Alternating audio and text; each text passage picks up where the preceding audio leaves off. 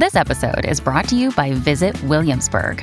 In Williamsburg, Virginia, there's never too much of a good thing. Whether you're a foodie, a golfer, a history buff, a shopaholic, an outdoor enthusiast, or a thrill seeker, you'll find what you came for here and more. So ask yourself, what is it you want? Discover Williamsburg and plan your trip at visitwilliamsburg.com. Hello and welcome to Audiobook Connection, behind the scenes with the creative teams. I'm Becky Parker Geist and I'm your host. Audiobook Connection is your place to learn about the audiobook creative process in discussions between the authors, narrators, producers, and post-production teams that bring them all together, as well as guests who have listened to the audiobooks and have questions for the creative teams. This podcast is sponsored by Pro Audio Voices, helping great stories come alive through audiobook production and marketing. I have with me today Joan Nockels-Wilson, the author of The Book of Timothy, The Devil, My Brother, and Me, a memoir, and Tim Nockels, Joan's brother, whose story is being told. Joan Nockels-Wilson is a writer and a senior assistant attorney general for the state of Alaska. She has served the state of Alaska in both a civil and criminal capacity for more than half of her 25-year legal career. And Tim was the first of Father John Baptist Ormaché's victims to come forward, and the only one to do so publicly. As president and owner of Pure Soul Inc., he advises Morgan Stanley on the pricing and execution of euro-dollar options and trades on the floor of the Chicago Mercantile Exchange. Joan and Tim, thank you so much for being with me today. Thank you. Thank you, Becky. So, Joan, let's start with you.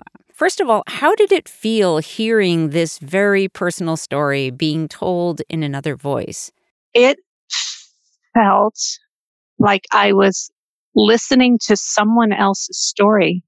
And I have to tell you, when I listened, even though I wrote it, Maria was so compelling, I wanted to know what happened next. So cool. It was a debate as a writer, whether to provide it in my own voice, which, a lot of memoirists say they like to do.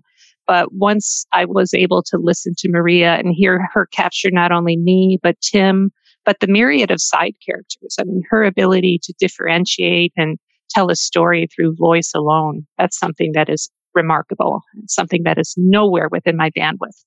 So the answer is 100% happy. Yeah, awesome. And so, Tim, did listening to the audiobook of this story, did that allow you to experience it differently than you had before? Yeah, like I said, I listened briefly just to sort of summarize myself and understand exactly what audio rendition would come through as. And I sort of agree with Joan. Although, unfortunately, I lived it, I think it helped me a little bit, actually, to, I don't know, it got my mind into more of being in Joan's shoes, from her being the author. Obviously, if I went to Rome, the ending would have been different. But outside of that, it was, I loved it. It was really interesting. And so I want to just ask a few questions, if I may, about, your history that is told in this story. But were you aware at the time of the abuse of other boys being in your situation? That's a really good question. At the time, I think I was very young, when it started, it was almost a 4-year span, just before, like in mostly grade school, and then maybe a touch into my freshman year of high school. But most of it was, I think the monster sort of knew that I was onto him. I was staying away from home. Unfortunately, it was to, drink alcohol and dabble in drugs just to sort of shelter from the pain. But I don't know if I really thought about the other boys at the time. Obviously, 2 were actually very good friends of mine. And that's just how different maybe boys, that are being hurt tend to stay quiet. They don't want to, they don't want their peers to know, their friends to know that things sexually is happening to them. Right. So unfortunately, you keep it to yourself. I wish it could have been different. We could have all gotten together back then. And, once I told my parents, and unfortunately didn't believe me, only because of, the trouble I was causing. They thought I was essentially just making up an excuse because of all the trouble I was in.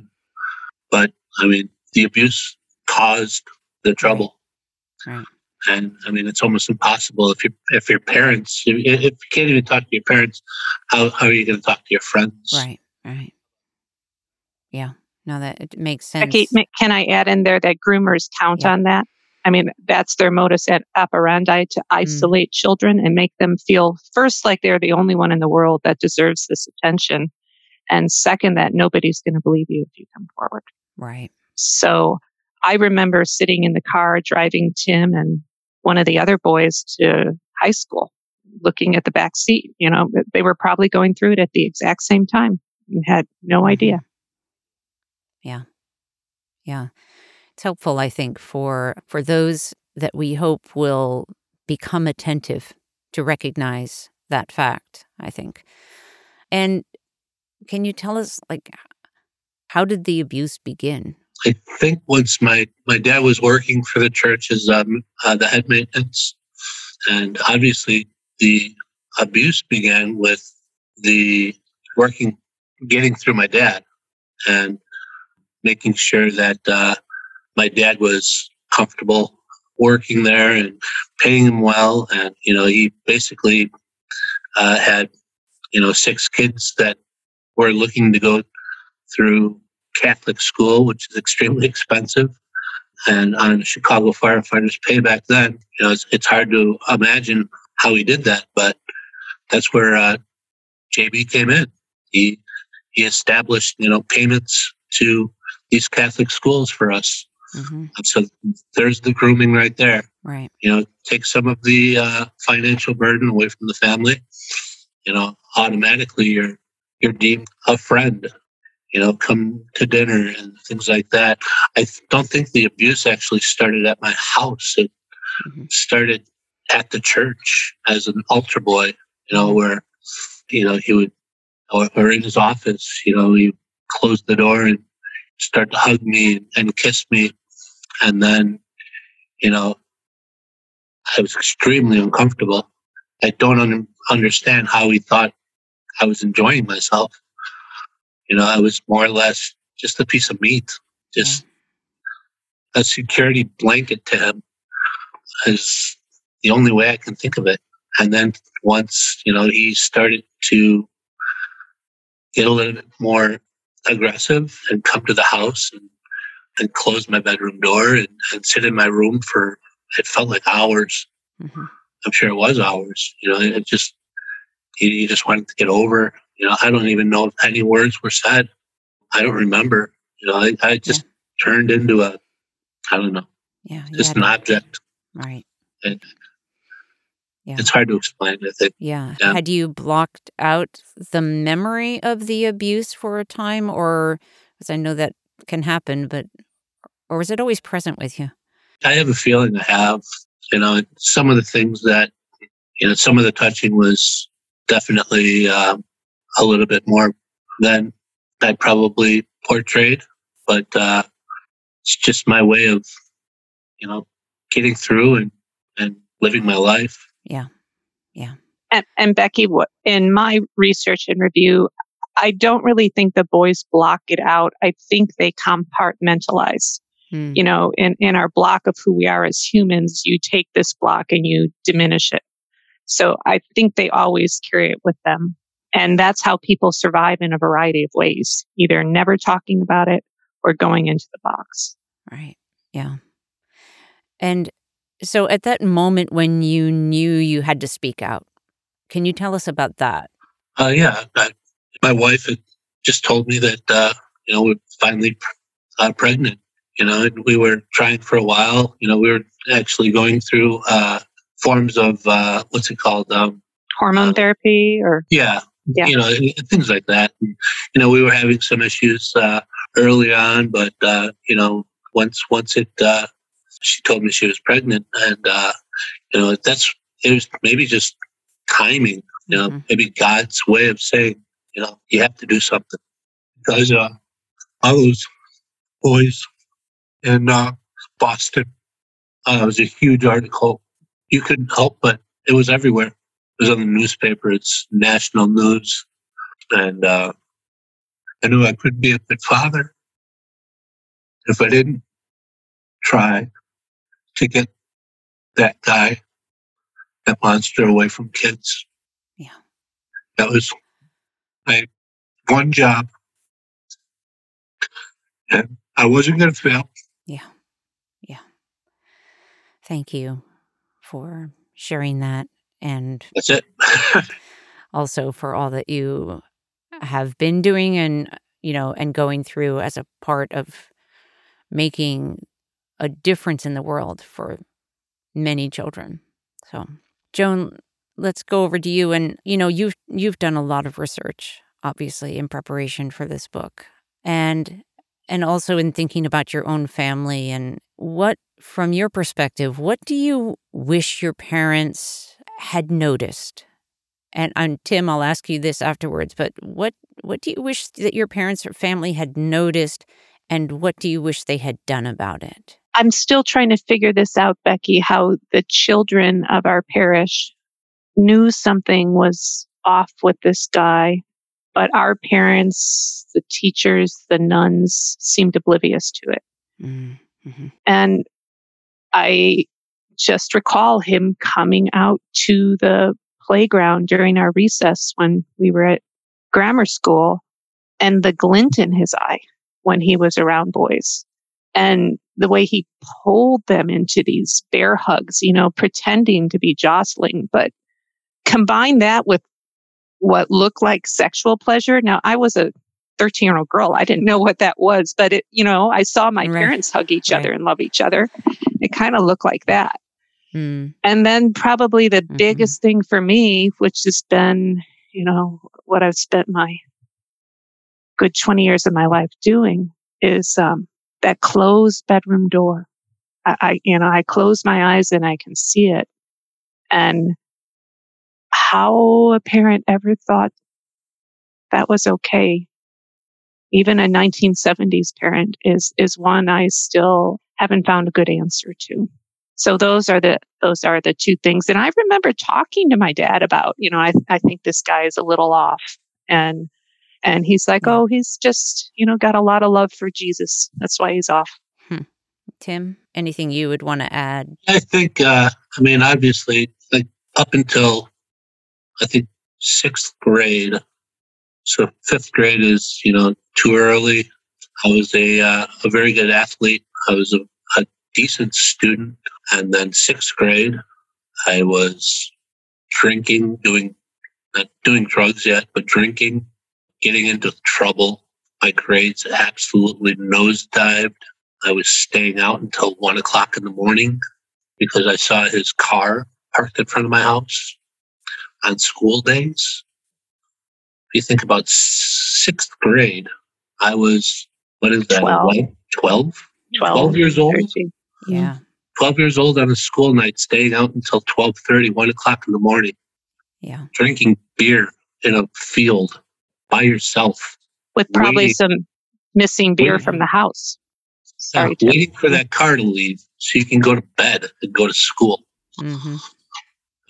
I would assume I'm a parent now. I would notice that. I don't understand how that's not noticed. Right. A big shift in... right there, that should have been an absolute, I think if I was going to mentor, parents on, what to look for. Yeah. That's exactly what to look for. If your kid starts reacting in ways that he wasn't doing 3 months ago, sit him down and find out what's going on. Right.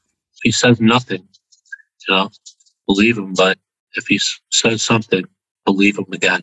And kind of the greatest irony of that situation was, as Tim was getting more troubled, they brought the priest in to counsel him and relieve the trouble. So oh dear, the source of the trouble was brought into the bedroom. Wow. That's like double intensity. It's like throwing gasoline on a fire. Right. Joan, I know that both of your parents had died before this book came out. Did you have the ability to share it with them? Because it's been a labor of love, for this book, I shouldn't call it. Obviously, the subject is not, but working on it for so long. Yes. So my mother read it in a couple of days, wrote me a beautiful note as she was reading it.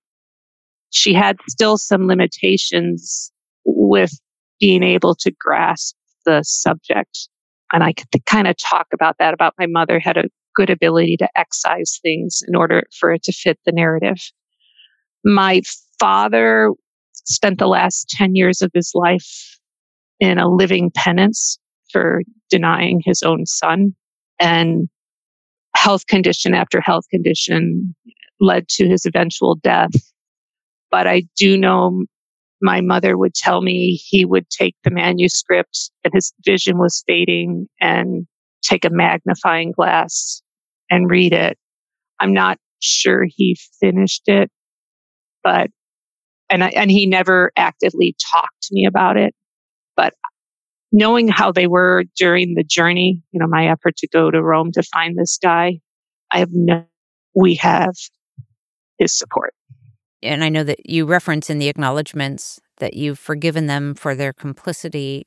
Can you talk a little bit about that process? Tim's got a good answer to this too. He was much kinder than I was.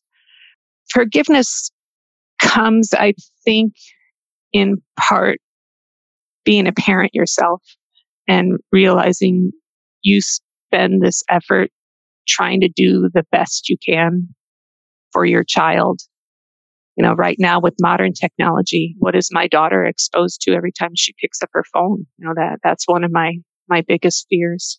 Right. Forgiveness comes in not being able to call your mom and ask how her day is going, or your dad and how he's feeling. Forgiveness comes in realizing that while they were complicit, the very reason Tim could make his name public and I could go to Rome is because they created us. They taught us what it means to stand up for what you believe in, and gave us, through a loving home, at least through them, the strength of self to be who we are. So I haven't forgiven the act of leaving my brother to be laid waste to, but I have forgiven the people that have given me the gift of life. And Tim, do you want to respond to that? The difference between forgiveness, if I was going to say forgiveness that comes from the church, the archdiocese, and passionist priests, came in the form of a letter, and on the typed out my name, they spelled it wrong. Their letter of forgiveness didn't spell my name. So that's the form of apology that they render. The apology from my parents is completely different. It's looking in my eyes and saying, Tim, I'm so sorry. That's all they had to do. I forgave them instantly. I just wanted to hear it. They said it. They meant it. And I love them. Yeah. Thank you. Thank you for that. Let's pause for a moment. We'll be right back. Getting your memoir into audio can be a delicate process, best treated with a nurturing and supportive approach. Many authors assume that when a memoir is recorded, it needs to be in the author's voice. And while sometimes that is best, it is not always the best option. At Pro Audio Voices, we'll work through that decision with you and support you in the production process, whichever way you choose. If you decide to narrate, we set you up for success with a range of options, from having an audio engineer and director on the line for every recording session, to getting you properly set up for recording on your own. If we hire a professional narrator, we'll make sure the voice is the right fit for you and your memoir. At Pro Audio Voices, your story is important to us. Let's inspire the world together.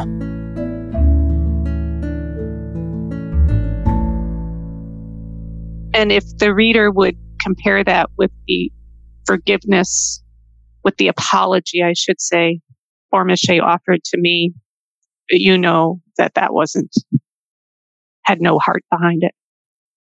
Yeah, I'm not a glass of spilt milk. You are not. Mm-hmm. No.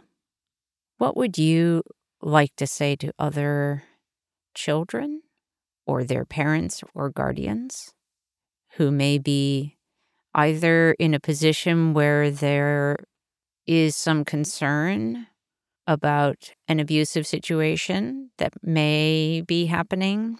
Is there something that you would like to, let's start off with other young people. What would you like to say to them? It would be hard I work with special needs. I think that's maybe secretly one of the reasons that I work with special needs is I'm terrified of things like this. And if you don't have a voice, a lot of autistics don't verbalize. And it's real easy to abuse somebody like that because they don't know how to tell them to stop, and they don't know how to ask for help. So I think that's one of the reasons I actually started doing that, just to be that safeguard. But others, obviously, my first thing would, find an adult you trust and explain to them what's going on. If they don't believe you, shake them, rattle them, make them listen, ask them for help. They still don't help, then find somebody else and keep looking. Never stop. Joan, you had made a point about your parents raising you in a way that allowed you to be able to speak out. Obviously, some time went by before, Tim, you were in a position where you felt you could. But even now, being able to speak out as an adult. I know what you're saying. Like hindsight, if I didn't tell my parents and I told my Uncle Dan, it would have been over in 10 minutes. Literally. That you just got to find the right person. If you're scared of your dad or you're scared of your mom, then find that uncle, find that family member that you trust. And I think that's why his death, I know it impacted me, but you must have felt completely alone when we lost him. Oh, yeah. I was ready to end it after that.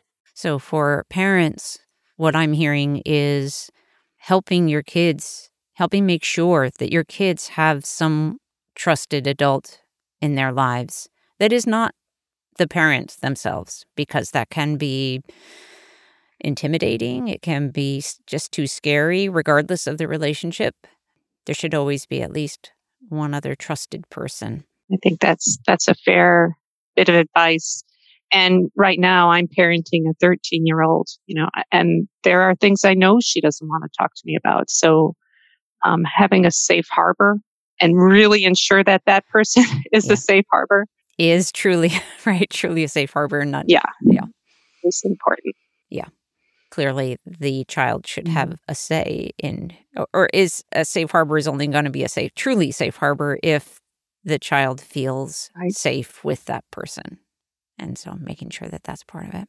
And Becky, your questions make a good point, which is this is still going on. Right. And I think because, the Catholic scandal, hit its height in 2002 with this Boston Spotlight article, and the church came out with the Dallas Charter. People think, oh, this is yesterday's problem. It's not yesterday's problem. It's still today's problem. And Tim and I can tell you that from being on tour with our book, the people who come up to us in private and still talk about it. So, and sadly, it's not a problem that is only within the Catholic Church. Right?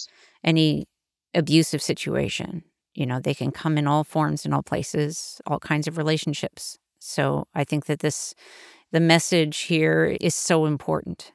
And if someone within the Catholic Church were listening, what would you like them to know? Joan, you want to? My answer is going to be different than Joan's. Go ahead. Okay. All right. Let's hear from both of you. Go ahead, Joan. Victims, and let me restate that, people who've been victimized by priests, because people are not victims. People survive this. And the people that love them. I know this from my ongoing effort to try to remain Catholic. We're not wanted anymore. Aren't you done with this? We're the stain that they try to cover up with a really nice carpet, new Catholics who don't have this history. They should realize that every time you go to Mass and you hear a prayer for a priest and the vocation, and you don't hear a equally compelling prayer for victims, you're being re-victimized. So if anyone were to listen, when I'm apologetic for things I do wrong, I get on my knees everything I can without, if a person's willing to accept me, and don't give up. Know that, you still want to feel loved. I always call myself the Catholic clinging to the edge of a window. I still want someone to pull me a little back in to say I'm still worth having. And nobody's done that. And that's why I can only enter Catholic churches alone, because I know nobody is there. So that's my answer of a person who still tries to be Catholic. I guess in a layman's Catholic's, understanding of God and the church, and then their people, and then Satan, and then Satan's people. Mine is God, the people, Satan, the church, is under Satan. They have to get through Satan to get to the people. God's out of their reach. As far as I'm concerned, the entire Catholic archdiocese is a drug cartel. Their only scheme is to make money. The richer and more power they get, the better. I am very happy to be done with them. I'm very happy that they will never sink their claws into my boys. I'm completely washed my hands of them. I have the strongest relationship with God now that I've ever had before in my life. I basically took out, they consider themselves the middleman. I've fired the middleman. My relationship with God is my own. I could be mad at my God. I can, swear at my God, but that's a healthy relationship. I don't need anyone else getting in the way. And I just feel I'm a better man having that ability. Obviously, I don't feel, any ill will towards, people that remain Catholic. Of course, I'm friends with a million of them, or not a million, you know what I mean, though. A lot of them. Yeah. I don't think badly about them. If they go to church and they want to raise their family like that, go ahead. That's not my place. It's not my family. If my boys said, I want to go to church, I would let them. I don't see that happening, but obviously, Papa Bear has his eyes on them, but it would be a completely different story. Like I said, that's just the way I feel about them. I feel cleaner without them. They don't want me back. They couldn't care less. I suspect your answers are going to be quite different on this one too. Do you think the Catholic Church is redeemable? No, absolutely not. Not with the current leadership. They continue. They continue. I mean, my abuser has a room with a view in Rome. That's punishment.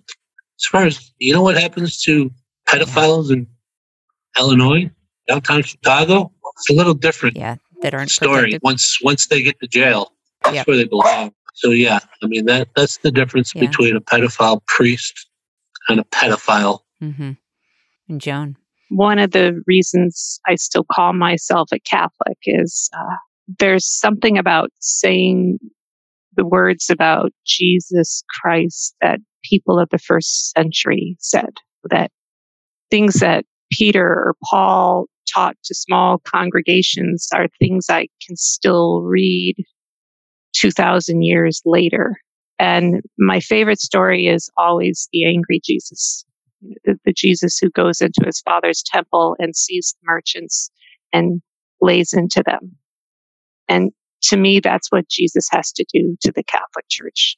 And the current leadership is not listening. And I agree with Tim, irredeemably can't listen. But as I recount in the book, the early Christian church, and I use Christian and not Catholic in that setting, women had a voice, slaves had a voice. Anyone who could believe in the miracle of this person who died for us had a voice. If the Catholic Church can go back to the first century Catholic Church, it's redeemable. And there's the saying in the Bible, all things are possible with God. So I have to believe that. Do I think it'll happen in my lifetime or my daughter's lifetime? No. Do I think the odds of it happening are high? No, they're very, very low. But I'm not going to give up the hope of it. And so your book leaves us back in 2012. Is there anything that you would like your listeners to know about your journeys going forward, or any changes that you see taking place that are encouraging, or any lack of change you find discouraging? What are you seeing now? Tim, you want to go first on that? So go ahead. Well, I have to say, and this is completely off subject, but I am beyond happy that the Cubs have won the World Series, because I end the book 4 years before that happened, and as a lifetime fan, nothing can, replace that, and that's why it's mentioned in my acknowledgments that I'm a joyous Cubs fan. Since 2012, the parts of the journey that I think are important is, I end the book at a graveside for my dog named after my grandfather. And I'm praying in that moment for a God who will be able to help me teach my child the boundless love I once received from the Catholic Church. And I can tell you that, that's happening, that I have a daughter that is stronger than I am, has resilient faith, not only in God, but in herself. And I'm grateful every single day for that. As for my journey with the Catholic Church, I mentioned, I think in the epilogue, that you might see me sneaking in for Mass, and that's happened a couple times. But interestingly, this book tour has separated me even more from the Catholic Church. And probably the keenest event is when I walked in St. Aloysius Gonzaga's church on Gonzaga University Chapel, and the church was empty. And I went up to the altar for the Virgin Mary, and I found a book of prayers for the deceased. And that book of prayers contained the names of about 10 Jesuit child predators. This was last month. They have no hope. They have no heart. So I said, I'm clinging to that ledge, but I'm about to fall off. That said, I'm falling onto soft ground, because as Tim says, I just need to cut out the middleman. My relationship with God is stronger than ever. And it is really, really, it's very true. It's warm. It's warming. And, I feel loved. All I have to do is look at the pictures in my house, and my two incredible boys, and my wife. God had a plan. He figured out that happy ending for me. I thank him for it.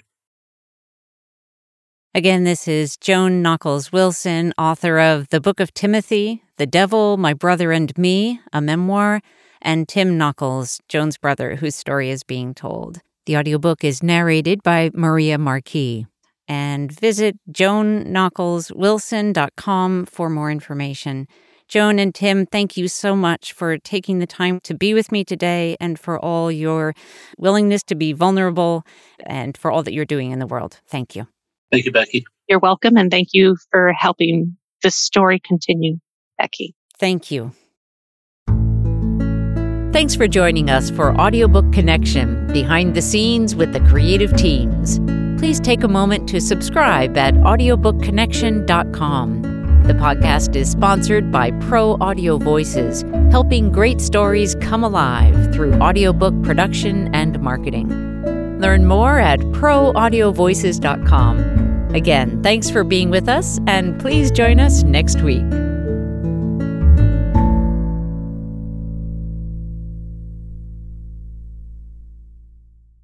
This podcast is a part of the C-Suite Radio Network. For more top business podcasts, visit c-suiteradio.com.